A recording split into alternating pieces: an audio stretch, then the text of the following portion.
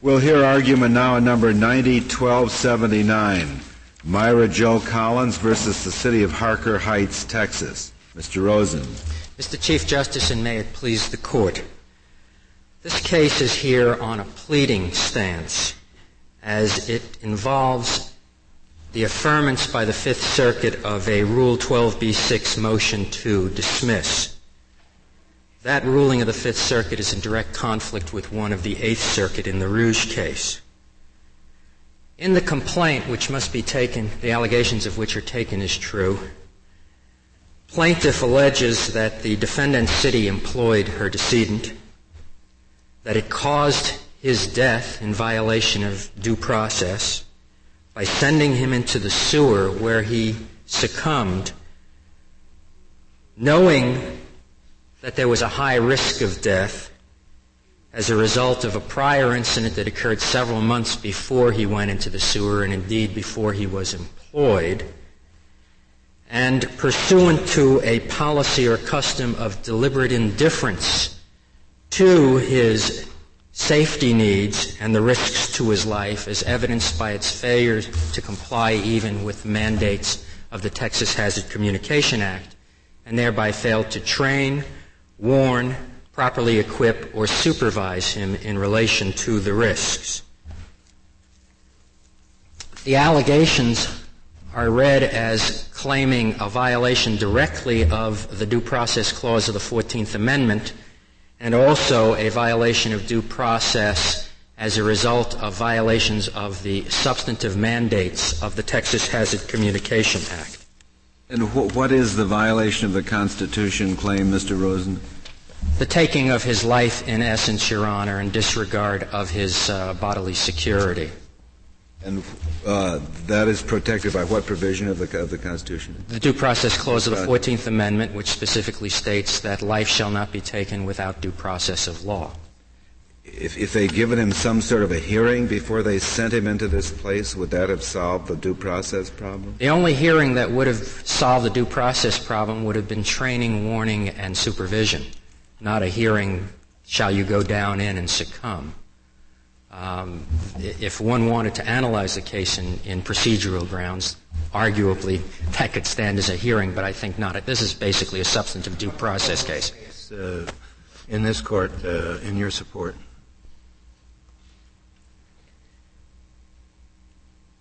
In terms of his life having been lost, or the physical closest would be Harris and City of Canton, even though it involved not a public employee, of course, but it did involve the deliberate indifference of a municipality. And a failure to train. And a failure to train, or as I believe Justice O'Connor described it as an inaction in the face of a known and patent. That was where the woman was in the custody of the police and slumped down? Yes, Your Honor. But there she was in custody. Here it's a little hard to say that the employee's in the custody of the city. To be sure, he has a supervisor who tells him where to go and what to do. But he's not in the kind of involuntary custody that the petitioner was in Harris. That is why, Your Honor, in all of the briefing, we have taken the position that not only do you have to prove your Section 1983 claim against the municipality by meeting a standard of deliberate indifference, but in order to establish the violation of the due process right itself, you have to meet a standard of deliberate indifference. For example, Your Honor, in the Daniels, Davidson, and Whitley cases, the court specifically reserved the question of the appropriate standard for harms to individuals who were either pretrial detainees or people whose liberty was unconstrained with respect to due process violations of the type that might have been involved in those cases. Is there a case in this court dealing with police using undue force in making an arrest? Oh, there have been a number of such cases. Yes, but is there one that involves liability because of lack of training? Not to my recollection I suppose you would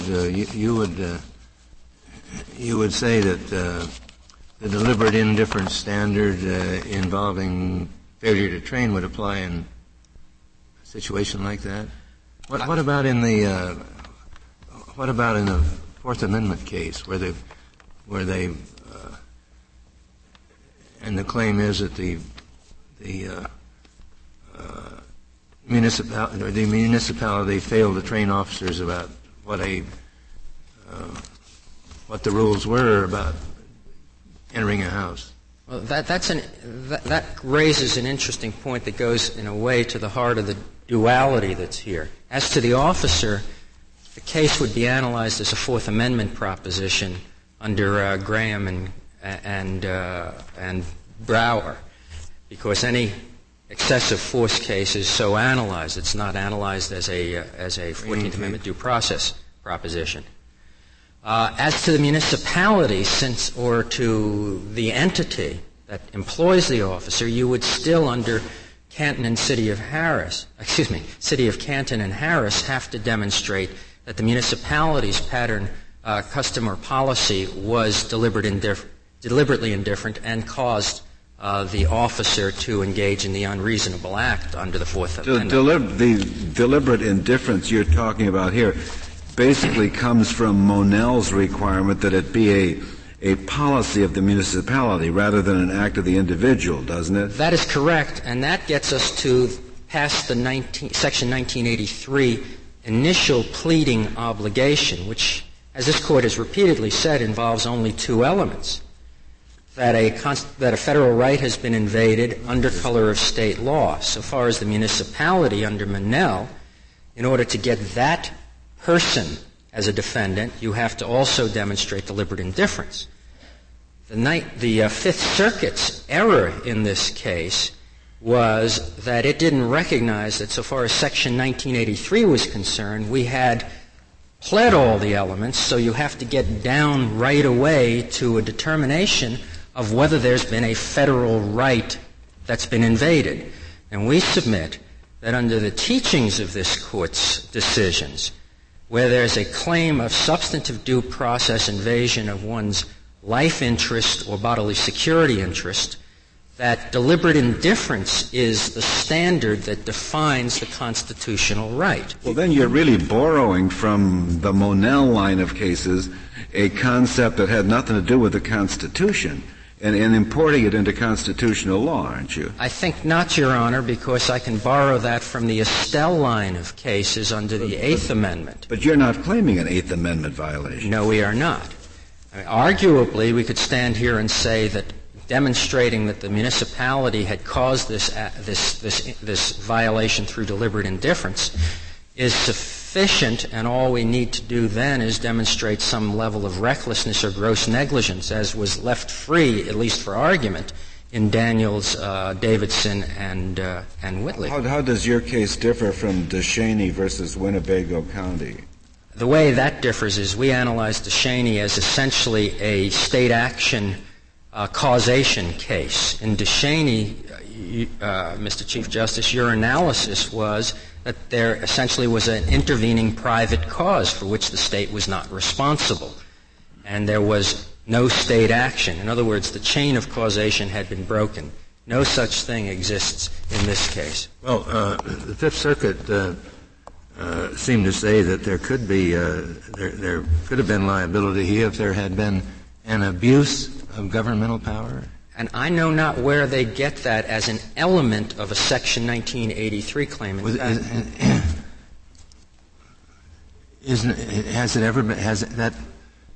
that concept been given some content in the Fifth Circuit? Yes. If the content is a negative content. What would have been an abuse of governmental power in a case like this? What could it have been? As I read the Fifth Circuit law, which involves 5 cases in which they've used that phrase, I don't think it's possible to make that assertion within the context of an employment relationship for an injury that occurs on the job. Well, having employees is an exercise of governmental power, I suppose, isn't it? We believe so, Your Honor. And did you argue to them that it's an abuse of governmental power if you don't train your employees properly? We argued, by the time we got to the Fifth Circuit, as its opinion reflects, that the analysis presented by the Eighth Circuit in the Ruse decision is the correct analysis, which tracks just what Your Honor said, that it's not the employment and the injury in employment, but by putting somebody untrained in a position of high risk known to the municipality, and so far as these pleadings are concerned, we may infer not known to decedent, that is the violation of constitutional right. We stand on the Eighth Circuit analysis. Section 1983 aside, do you know of any case involving the due process clause and involving substantive due process, deprivation of life, liberty, or property, where the deprivation was not intentional, where the state, through negligence or gross negligence or whatever you like, has caused somebody's death and it's been held to be a violation of the due process clause? I would think, if you're speaking of the state as opposed to an individual flesh and blood state actor, I know of no such case. So far as you think the test for a constitutional violation under 1983 is different from the test under the due process clause simpliciter, as we say? No, Your Honor. I think it's the same, and that's why we have gone for the standard in this context of deliberate indifference, which under Wilson is an intense standard. Yeah, but as the Chief Justice pointed out, that's the standard for attributing the violation to the municipality. But in all the cases I'm aware of anyway, the violation, at least when you're talking about a due process, a substantive due process violation, is an intentional violation on the part of somebody. Not that the person died or was deprived of something accidentally or even with gross negligence. At least somebody did it intentionally. Then if you want to attribute it to the city, you have to have gross indifference. But you need some intentional action, don't you, for a due process violation? Well, our position is that the city's failure to train is the intentional action. Just as in Lafleur. I don't mean any intentional action. I mean the deprivation has to be intentional. You have to intentionally have deprived the person of life, liberty, or property, not by mere accident. But intent has two components. There's the standard that's articulated in Wilson, albeit in an Eighth Amendment context, in which Your Honor described it, and as I analyze it, as what is known as objective intent.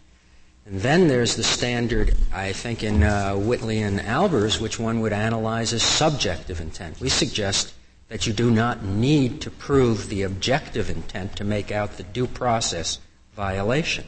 And we have adequately pled the objective intent standard.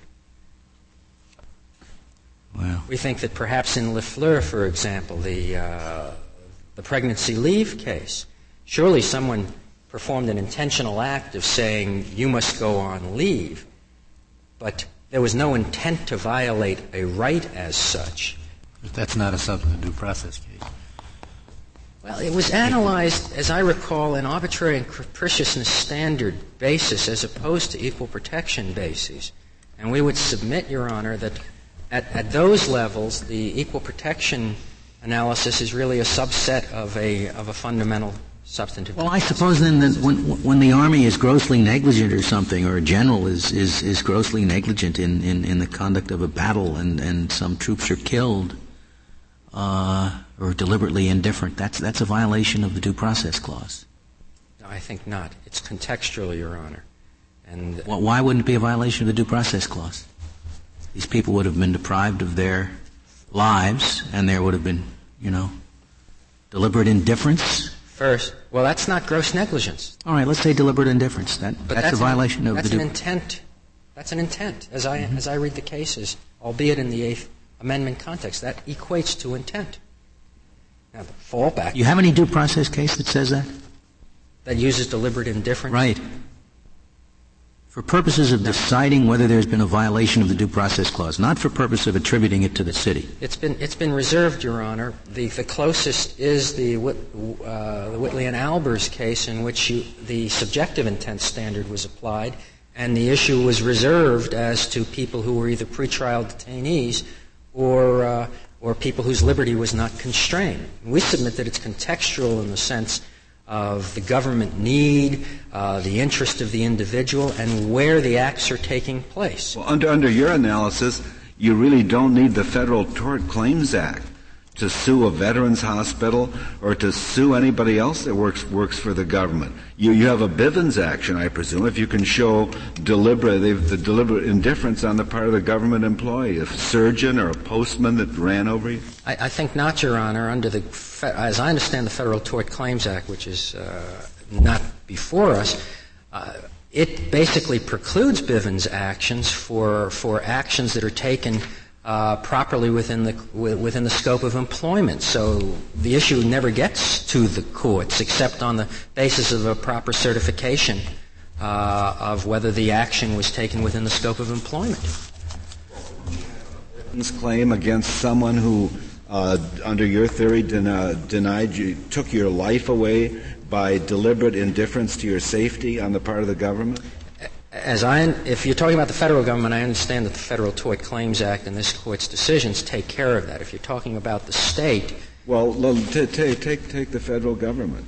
I understand that if there's a certification that the action occurred within the course of employment... Well, supposing there had never been a Federal Tort Claims Act passed, and the government just says we have sovereign immunity from all of this. Well, and the government is out. But the individual actor under a Bivens action sued in his or her personal capacity presumably would have to stand and answer if a claim of deliberate indifference is made. Yes, Your Honor. Similarly, the case would be a constitutional violation. It would be, if proven. Now, and proving it, of course, is extremely difficult. If I can show that a postman deliberately runs over me or is consciously indifferent to my welfare, I can sue him under the United States Constitution. Runs over you while he's driving the postal truck? Yes. That's a tough one, Your Honor. I know those hypotheticals are used in the negligence cases, which is one of the reasons why you've identified that negligence can never be the standard for making out a due process violation involving injury to person, property, or life. And we do believe, Your Honor, that it's a question of identifying the appropriate standard. That is the task of this Court. Well, even if we were to acknowledge that you know our problem, obviously, of our reluctance to have an undifferentiated, broad-based substantive due process right under 1983. Why shouldn't we just apply the Peratt line of cases to such claims and to say that they apply in a substantive violation area as well when the claim is undifferentiated, not based on the First or Fourth or amendments or a specific constitutional violation? Because it seems to me that that would strike very close to the root of the real harm. If there's no ability to recover from the state, it seems to me that is an aggravated factor that might be taken into account in determining whether there's 1983 liability at all. Well, Your Honor, of course, that would involve a modification of what appears to be the rule in Zinnerman versus Bursch. Yes, it would. But obviously the Court is free to make that modification. I don't know, however, why there should be a differentiation between substantive due process rights against arbitrary or capricious government action and First Amendment rights or equal protection rights or other. Because of the obvious problem of your turning 1983 into a general tort statute. I think not. Which was probably not the intent of the Congress. I agree that wasn't the intent of Congress, but it was the intent of Congress to reenact the Constitution in terms of its liberty components through the enactment of Section 1983. And it was the intent of Congress that Section 1983 should be a broad remedial statute. It is appropriate to differentiate with respect to the standards within one bundle of rights, substantive as opposed to procedural, as to what standard will be applied. But if there's an adequate remedy, then that necessity is gone. Well, as I say, it would require a revision of the statement in Zinnerman versus Roth to say that. But we don't agree that this is an attempt to turn Section 1983 into a general tort statute. But is it not true that your theory would, in this case you have an employee who's suing, but your theory would equally apply to a civilian pedestrian walking down the street who fell into a manhole, say they left a cover off a manhole and somebody fell into the sewer, and they were deliberately indifferent in the way they taught people to put manhole covers back onto the sidewalk? It is conceivable that such a... You're not limiting your category of potential plaintiffs is not limited to employees, right? No, it does not, and it doesn't necessarily limit it to death as opposed to physical or emotional physical injury would be impairment of liberty. And I want to be sure I understand you, because you're not relying on a procedural due process claim. You're claiming this is a violation of substantive due process. As pled and presented below, that is essentially correct, except with respect at some levels to the claim under the Texas Hazard Communication Act. But it has not been briefed very well, there you're claiming that statute gave you some kind of a liberty interest of which you could not be deprived without a prior hearing, is that it? That would be one thing. If one had to fall back under that statute, we believe that the respondent has demonstrated the inadequacy of the remedy available with respect to these claims by demonstrating, for example, that under the Texas Tort Claims Act, if a private employee were killed, an action could be brought for gross negligence and exemplary damages, but because of the immunity statute. There's some kind of a constitutional obligation to give employees of the city precisely the same remedy that non-employees would. Well, it certainly renders suspect the adequacy of the remedy under the Texas Hazard Communication Act. But this case has been analyzed and presented principally as a substantive due process case, no question about it.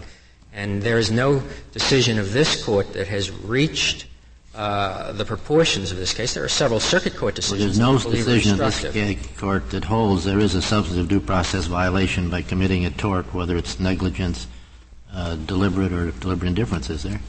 Other than substantive due process in the sense of picking up one of the enumerated rights in the Bill of Rights, such as the Eighth Amendment or the Fourth Amendment. Yes, there is, and Which we would one? submit that is Whitley and Albers. Does suggest. Well, that's an Eighth Amendment case, wasn't it? I beg your pardon? Wasn't that an Eighth Amendment case? No, Your Honor. In the decision, I believe the court also addressed the substantive due process claim and held it to the same standard as the Eighth Amendment standard. So that would be the only case that appears to be more or less directly in point, albeit in the context of well, at least you can't find a case there wasn't at least an alternative provision of the Bill of Rights, at least an alternative ground to identify the provision of the Bill of Rights. The implications of both Daniels and Davidson. They were procedural due process cases, that is at least true. in part. That is true. They were addressed as procedural due process claims. I frankly don't know why. But because the majority didn't follow my separate opinion. I do recall that, but I meant there were concessions along the way by counsel. It was analyzed specifically as procedural. Mr. Rosen, yes, sir. Never mind deliberate indifference, even intentional action on the part of the government. That is, intentional action by a government officer, which is the only way the government can act. The Tort Claims Act carefully excludes intentional torts. And I guess under your theory of what substantive due process embraces, it doesn't matter if the Tort Claims Act excludes intentional torts, does it? Because you'd have a Bivens action, I suppose, for the intentional torts. You might, but not against the government. Because they're unconstitutional, but not against the government. And it would have to be against the officer in his individual capacity. And that'd be a constitutional action against the officer. I would think so, and for depriving you of your life, life, liberty, or property without due process of law. And if the standard is substantive due process is wonderful. It really it's everything turns into a constitutional thing. I don't think so, Your Honor. It would be everything turns into a constitutional thing if you were talking about negligence or a failure to apply a proper duty of care or ordinary standard of care. We're talking about intent. At the very least, we're talking about deliberate indifference, which is objective intent. And why shouldn't the populace be protected from the government if it really goes about on that level of willfulness, taking people's lives or injuring them egregiously or taking their property. We believe that was the purpose in the enactment of the Constitution and certainly in Section 1983. They knew about substantive due process when 1983 was enacted, huh? I believe they did. They had this line of cases clearly in mind. Yes, there was some discussion of the Coyne case, if I recall, in the debates. There was some discussion of substantive due process, natural law kinds of cases in some of those debates, to the best of my recollection.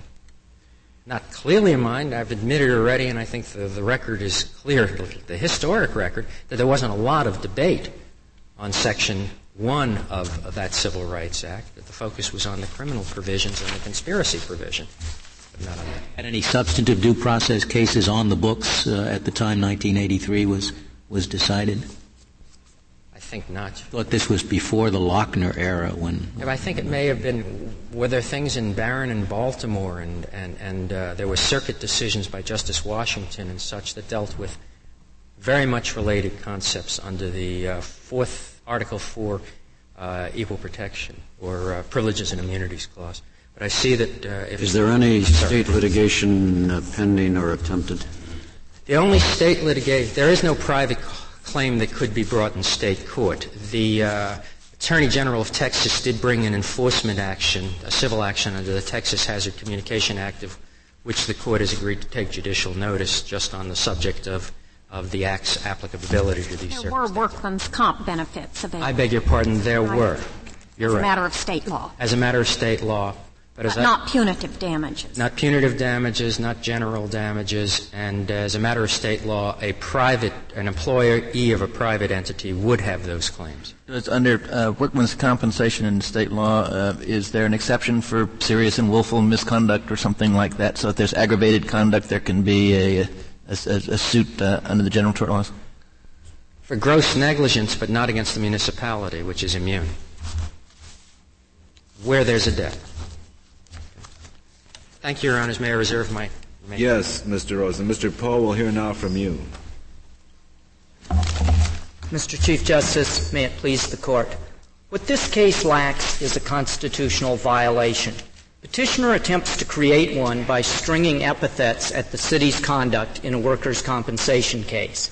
Petitioner's argument is that if there's injury on one hand and a bad enough governmental entity on the other and causation between the two, there's a constitutional violation. This has never been the law. This ought not be the law, because if it is going to turn a tremendous amount of litigation into federal constitutional law. Let me offer a hypothetical which I believe will help flesh out the facts of this case and the contours of what's available. The police department of Harker Heights is deliberately indifferent to the maintenance of its cars, just doesn't care about them. Police go out, they arrest a suspect, driving the suspect back, the steering wheel jams, the police officer and the suspect are both killed. In our mind, the suspect has a 1983 action. The police officer does not have a 1983 action. The reason for the distinction between these two people is custody. When this Court has dealt with Section 1983 claims in a substantive due process fashion, the key element is custody. Justice White, a person as Geraldine Harris in City of Canton v. Harris wasn't free to make her own choices under those facts. If she wanted to leave the police station, presumably the officers would have prevented it. Custody is a basic fact where an individual in our society loses the liberty of choice, and the due process clause is about the police sergeant is told by the lieutenant, you drive that car. You have no choice in this matter. That is not true, Justice Stevens. I am not saying that the consequences of failure to drive the car are de minimis, but the sergeant has the opportunity under our society to say, I won't drive the car. You think the passenger in custody would have a substantive due process claim? Is that what you're saying? I would like to concede that arguendo for purposes of this case only. It is clear to me that the only custody cases we've had where there's there's a violation of recovery are Eighth Amendment cases, aren't they? Well, it seems to me that your decision in City of Canton versus Harris at least suggested that there would be that. And I don't mean to argue the suspect's constitutional rights before this court. I wish to argue the city's constitutional rights, and it is my contention. Well, let's assume that this arrest is made, and the trouble is that the officer driving the car just doesn't know how to drive. And one of the reasons he doesn't know how to drive is they didn't even inquire whether he knew how to drive when they sent him out. And you could say they're deliberately indifferent. Would you say that is there would be a 1983 action there? By the suspect? No, yes. I'd like to concede it for the purposes of this argument. I don't want you to just concede it. What's your opinion? My opinion is that the government does, in fact, owe some duties that are sufficient to get past a 12b6 motion under this, that facts would be necessary. All right, so you get that, and you go to trial and you prove that they just didn't seem to care whether the people who drove police cars knew how to drive or not. My instinct is that when the police... Your legal opinion is? My legal opinion is that when the police take someone off the street, that they owe a duty of reasonable care to them. So that would also go just to any pedestrian that was run over by somebody who didn't know how to drive? No. Why not? I don't believe that that's Why true. Why not? Don't they owe some duty to...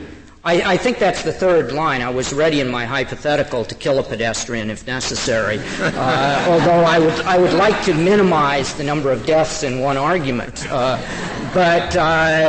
you still got to deal with that. The point that I have in my argument is that the police officer who is driving the car may only prevail in a 1983 action if this court holds that there is a duty of workplace safety that the city must provide. And this court's cases don't. There is no indication anywhere in this court's constitutional cases that a municipality has a duty of workplace safety. Mr. Poe, I suppose in one sense a government employee has to do what the employee is told to do by the supervisors or risk being fired. And in that sense may be as much in the control of the government as Ms. Harris was in the city of Canton in a different sense. I simply don't believe in our society that can be an accurate description. Ms. Harris has no choices whatsoever once the police bring force to bear upon her. But my police officer, unless this court is going to repeal the 13th Amendment, may always quit his job. Mr. Poe, we don't say that for purposes of a violation of the First Amendment, for example. We don't say that you can do whatever you like to government employees with regard to restricting their speech, because after all, if they don't like it, they can quit. That's quite true. So why should it be any different for substantive due process? That's quite true, because this court has found that the Constitution applies in the workplace with the First Amendment, the Fourth Amendment, the Equal Protection Clause, the specific... But not the substantive due process clause. That's quite correct. For some reason. Why? I think that... Because you'd lose his case otherwise.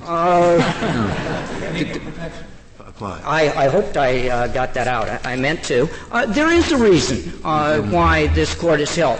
First, the very fact that a provision has been placed specifically in the Constitution is a demonstration by those involved that they believe the government was more likely to violate that provision, and its violation was... They really didn't believe in substantive due process. Well, the case that you were asking Mr. Rosen for is Dred Scott versus Sanford. Mm-hmm. That's the only substantive due process case that I'm aware of. Well, they really believed in due process. They just didn't ever believe that there was anything substantive about it. That's quite correct, Justice White, of course. Mr. Poe, what if here the city clearly knew that sending this employee into the sewer would result in his death, but concluded that it was going to send him anyway, intentionally sent him there to his death? I don't see that it makes any difference whatsoever. No liability. No liability. It is wrong. Let me make it clear. It's wrong. The facts that you give might be enough for an indictment, and I'm not a criminal law expert, but... No, we're talking about whether it's a substantive due process violation. No, it does not. I think it's tortious. There is a state system that is fully functioning, that is able to deal with tortious conduct. There is an assumption that seems to pervade. Well, do you defend the court below where it has it turn on whether there's an abuse of government power? That's how I read the court, as finding within 1983 some element of having to prove abuse of government power. I think defend that? No, not really. I think the Fifth Circuit was caught in its standard between this Court's decisions in Perrette versus Taylor and Daniels versus Williams, and it was doing the best it could. I think if it had thought further about what it was dealing with, it would have understood that discussions of abuse of power occur in the context of custody with the police. I want to make sure why you concede that there's liability in your hypothetical. Is it because there's a Fourth and an Eighth Amendment concern? This custody requirement that you impose, where does that come from?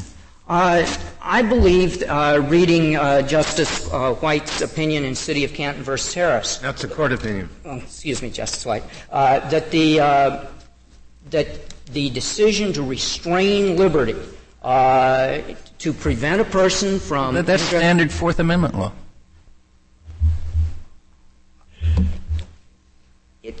I will agree with that. I've been thinking... So your hypothetical doesn't seem to me to be advanced the analysis very much. Well, I think... And I'm frankly surprised you concede it, because if you say that if there is custody as a free-floating substantive due process right to be treated properly within custody, it's just a slight extension to say that this employee was in the constructive custody. I mean, you know how that works. I know how it works, but I just don't believe that it's accurate. I don't believe that we can discuss in our country the idea that work is a custodial environment.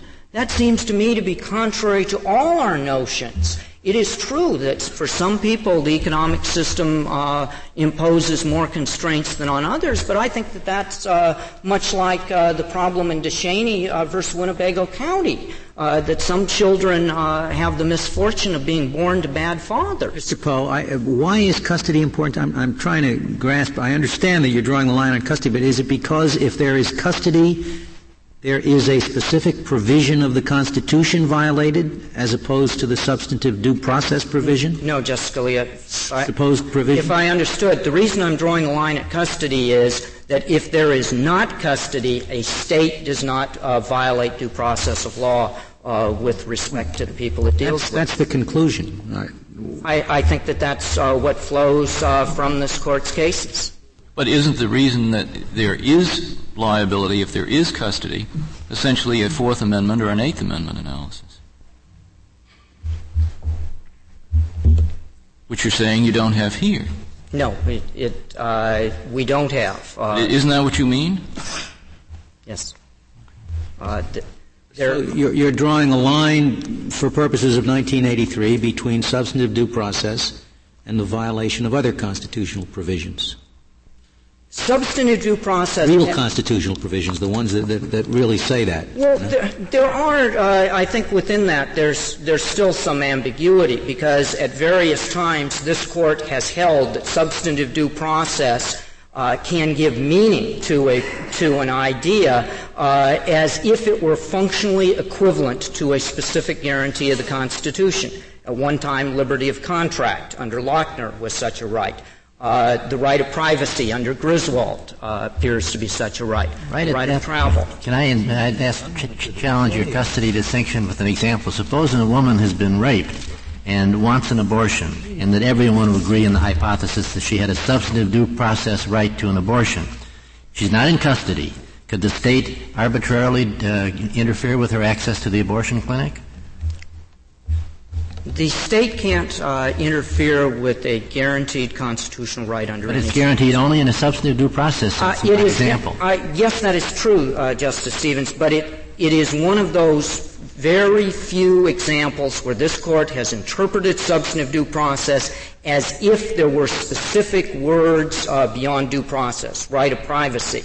There is no case that does it with workplace safety. This Court has avoided finding a fundamental right to food, to clothing, to shelter, to education, to employment. Well, but how about travel then? Supposing somebody wanted to get access to some place and the state interfered, you'd say that's also one that's been crystallized as though it were an enumerated. As though it were.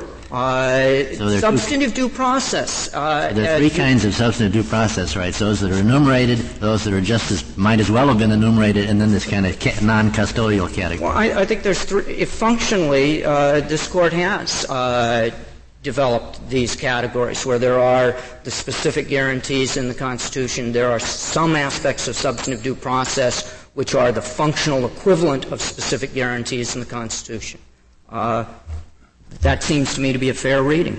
And then there's some others that are in the penumbra. Yes. If I could state that workplace safety, to use PALCO, doesn't seem to me to be implicit in the concept of ordered liberty. It's important, but it's not the same rank order. There's no reason to believe, I think, that government is more likely to infringe on the safety of its employees than private employers. There's no more reason to believe that a government infringement here would be more harmful to the people involved than if it happened with private employers. Indeed, one facet of government in the workplace is that governmental policies may be changed. Governments are not as driven as private corporations by the bottom line. We can change governmental policies through democratic processes, and that seems to me to be perfectly applicable to these cases. Would it change your analysis, Mr. Poe, if Mr. Collins were a city prisoner required to clean the sewers? Yes. I believe these your workplace analysis? I believe the city owes a higher duty to those who are forced by the force of law, coerced into what they're doing, than those who do so voluntarily in employment. Where's the underlying constitutional right? I think the underlying constitutional right is the facet of due process of law that ties into coercion. Well, I suppose a member of the State National Guard whose commanding officer tells him to go down the sewer. Where does he come? I mean, he's an employee, but he goes to jail for desertion, for insubordination. I grant that. I grant the problem that you're giving me with the hypothetical. Mm-hmm. I do not pretend that coercion is a perfect bright line rule that one can see both sides of it at all times. There will be some blurry situations involving custody coercion. I don't dispute that. For purposes of this case, if the workplace is custodial or coercive, then I think everything is. And I think that it's important to realize that workplace safety is very, very far to one side of the line that I'm drawing. Petitioner's argument is that only a federal judicial forum can provide the needed remedy for her, and that this Court should eschew bright-line rules in formulating what should happen. As Petitioner words it, that all she is asking for is an opportunity to go to federal court under certain very limited circumstances. The participation of the amici in this case seemed to me to belie that. I think there is an understanding of the various amici that have filed briefs in this case that something big is at stake in the amount of litigation that can occur. If the city of Harker Heights had sent 3 individuals down that manhole that day, one, Mr. Collins, had died, another had been seriously injured, and the third, while getting out, had broken his wristwatch, this Court would be faced with 3 1983 cases today, one involving life, one involving liberty, bodily security, and one involving property. The point of this is that it's not sewers, it's schools, it's hospitals, it's everywhere that government is, because Petitioner's argument is that if the government is bad enough and there's injury, then there's going to be a 1983 claim. Petitioner states that when I articulate this, that I'm making a floodgates argument. And I think that my argument is both good constitutional law and it is a floodgates argument, because I find nothing in Petitioner's argument that would close the floodgates. I don't even find a finger in the dike under these circumstances. What petitioner, I think, overlooks consistently is the point of states and this creativity within our federal system. The states for the last 20 years have been amazingly active in tort reform. Under some circumstances, the states have expanded liability. In a couple of areas, they have contracted liability. Torts is an area that the state courts deal with, and the legislatures deal with it. Texas, in fact, has dealt with the problem that we are discussing today in two separate fashions. In one fashion, there is the Texas Workers' Compensation Act. Petitioner is receiving a workers' compensation award under the Texas statute. In the other hand, there is the Texas Hazard Communication Act.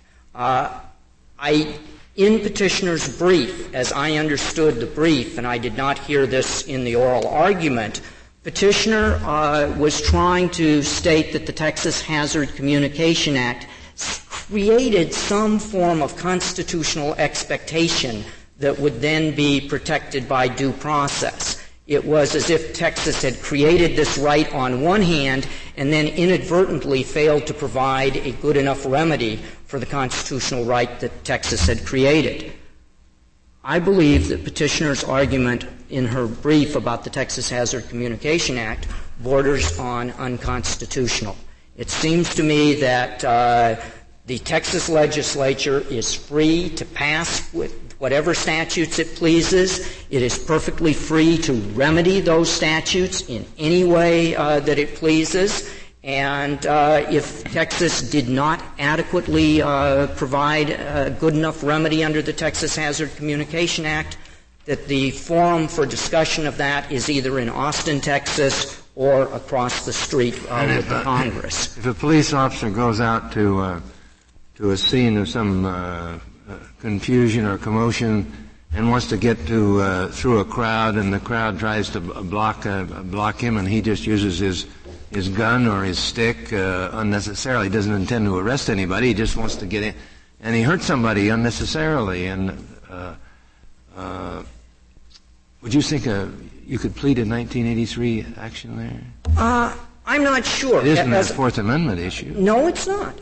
You're quite correct. It does seem to me that police and their ability to use force, and use force without fear, I think, of violence coming back at them, at least in your crowd this example. This is a form of coercion? Justice White, when a police officer tells me to move along, I view that as a very good idea. I think that is a statement that's backed up by the power of the state. So you would say if you could prove that this officer wasn't really trained and there was deliberate indifference about his training, that it would be a 1983 case. I'm sure that is this an arguendo thing or what? Yes, that's arguendo. I was about to say I'm sure petitioner would agree with that. In Daniels versus what about this situation if it were intentional? That is, not deliberate indifference, but the state said, yeah, we know there's gas down there, and you're going to get hurt, but we want you to go down. It wouldn't make any difference. No, it doesn't make any difference to me. I think that whatever standard of fault that can be required, it can be pled. And my point is that without a custodial setting, there simply is not a constitutional violation that under due process of law. I don't know what could be a more clear violation of substantive due process than intentionally taking somebody's life. Intentionally taking somebody's life. I mean, we're talking about relatively more obscure things, such as the other rights, privacy rights that you were talking about. I'm talking about killing somebody. And you say that is not a violation of substantive due process? That is correct. Under some circumstances, substantive due process takes its position from context. Yes, I don't understand substantive due process at all. I think, Justice Scalia, that substantive due process is the most difficult concept in constitutional law. And I think you understand it as well as you shouldn't just compound the error. Yes, I think that's an excellent statement. In Daniels versus Williams, this court noted that the only thing governmental about the action was the fact that the respondent was a deputy sheriff and a petitioner was an inmate in his custody. At least there was custody there. In the instant case, the only thing that separates this case from an ordinary tort is the fact that the respondent happens to be a governmental entity. Otherwise, this case presents a tort case. Well, your opponent disagrees with that. I'm not sure that it's right. But he says there's this higher standard of proof, the deliberate indifference and so forth, which is also his thumb in the dike. That's why he doesn't think you're opening the floodgate. So there is that. Ordinary negligence wouldn't be enough, or it would be in most cases. This case would be found in a torts class, a tort as a personal injury problem. I don't believe that deliberate indifference covers a constitutional case. I don't believe that Joshua DeShaney could succeed on the facts of that case if the case went back and were repleted as a deliberate indifference case. I don't think deliberate indifference is a facet of the Constitution under these circumstances. It came about as a way, in this context, of ascribing liability to a city for a constitutional violation that existed. It did not create the constitutional violation itself. Yes, but the other side of the coin, and I didn't agree with it myself, but the court has said, in effect, that negligence isn't enough to establish a constitutional violation, which seems to me to imply that something more than negligence might.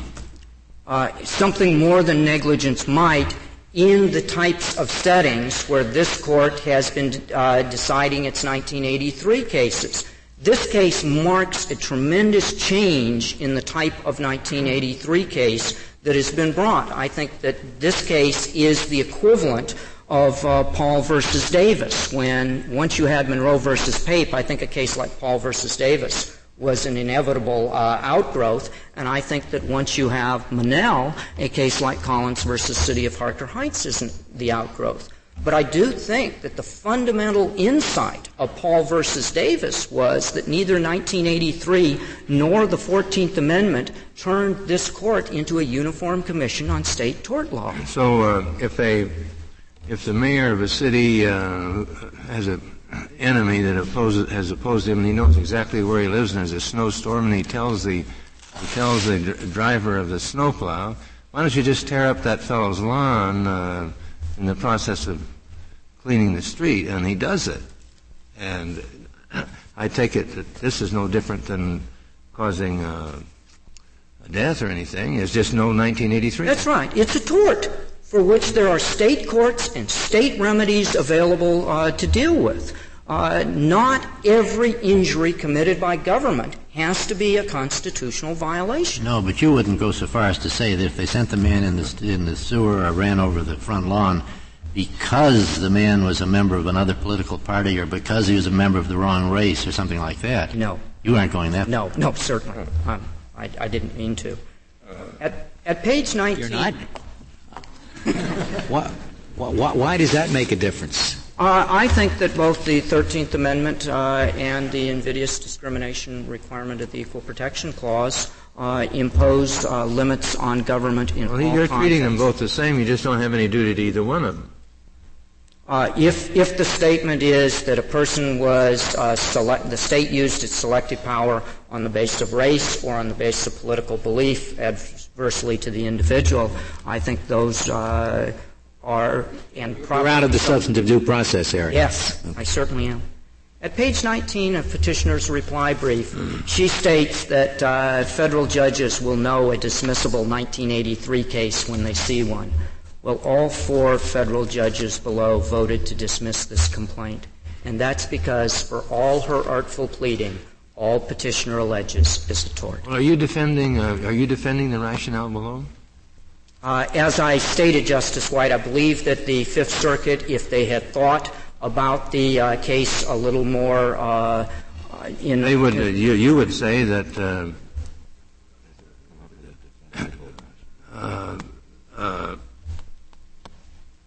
then abuse of governmental power wouldn't have made any difference. I think abuse of governmental power is inherent in the concept of due process of law, and that the Fifth Circuit was tagging. Well, give me an example. There isn't any. Could there be an abuse of governmental power, so-called, in a case like this that would make it 1983 act? No, under no circumstances. Yes.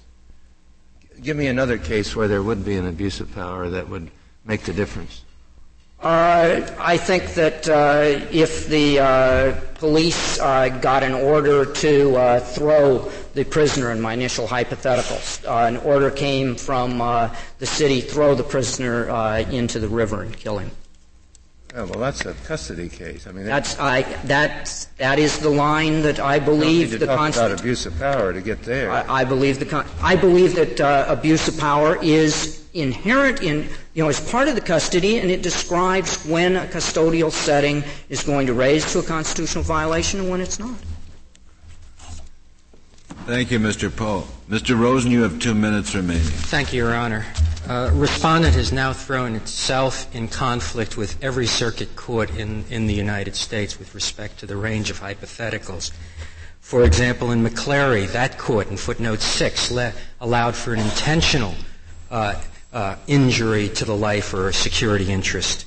The Ninth Circuit had a case, if I recall, not too long ago, in which the police systematically hassled a bar owner. For no particular reason, they didn't like him. That gave rise to a substantive violation of the Constitution. Similarly, the Cornelius case of the 11th Circuit, in which the town clerk got kidnapped, that gave rise to a substantive security violation. Mr. Justice Thomas, there is one. Beg pardon. Are those cases in conflict with the Fifth Circuit? I believe so. Yeah. I believe so. Mr. Justice Thomas. Well, the Fifth Circuit's put itself in conflict with every other court of appeals? I believe so on this abuse of power concept. Mr. Justice Thomas, there is a case that tracks your hypothetical. Fruit versus Norris, cited in the ACLU amicus brief. A prisoner was ordered into a sewer, refused to go. Of course he was in custody. He wasn't killed. He wasn't whipped. He was disciplined, just as an employee who might have refused to go into the sewer might have been disciplined. We really see no analytical difference based upon custody. The real key, Mr. Justice Stevens, is the standard. That is the finger in the dike. Thank you, Your Honors. Thank you, Mr. Rosen. The case is submitted.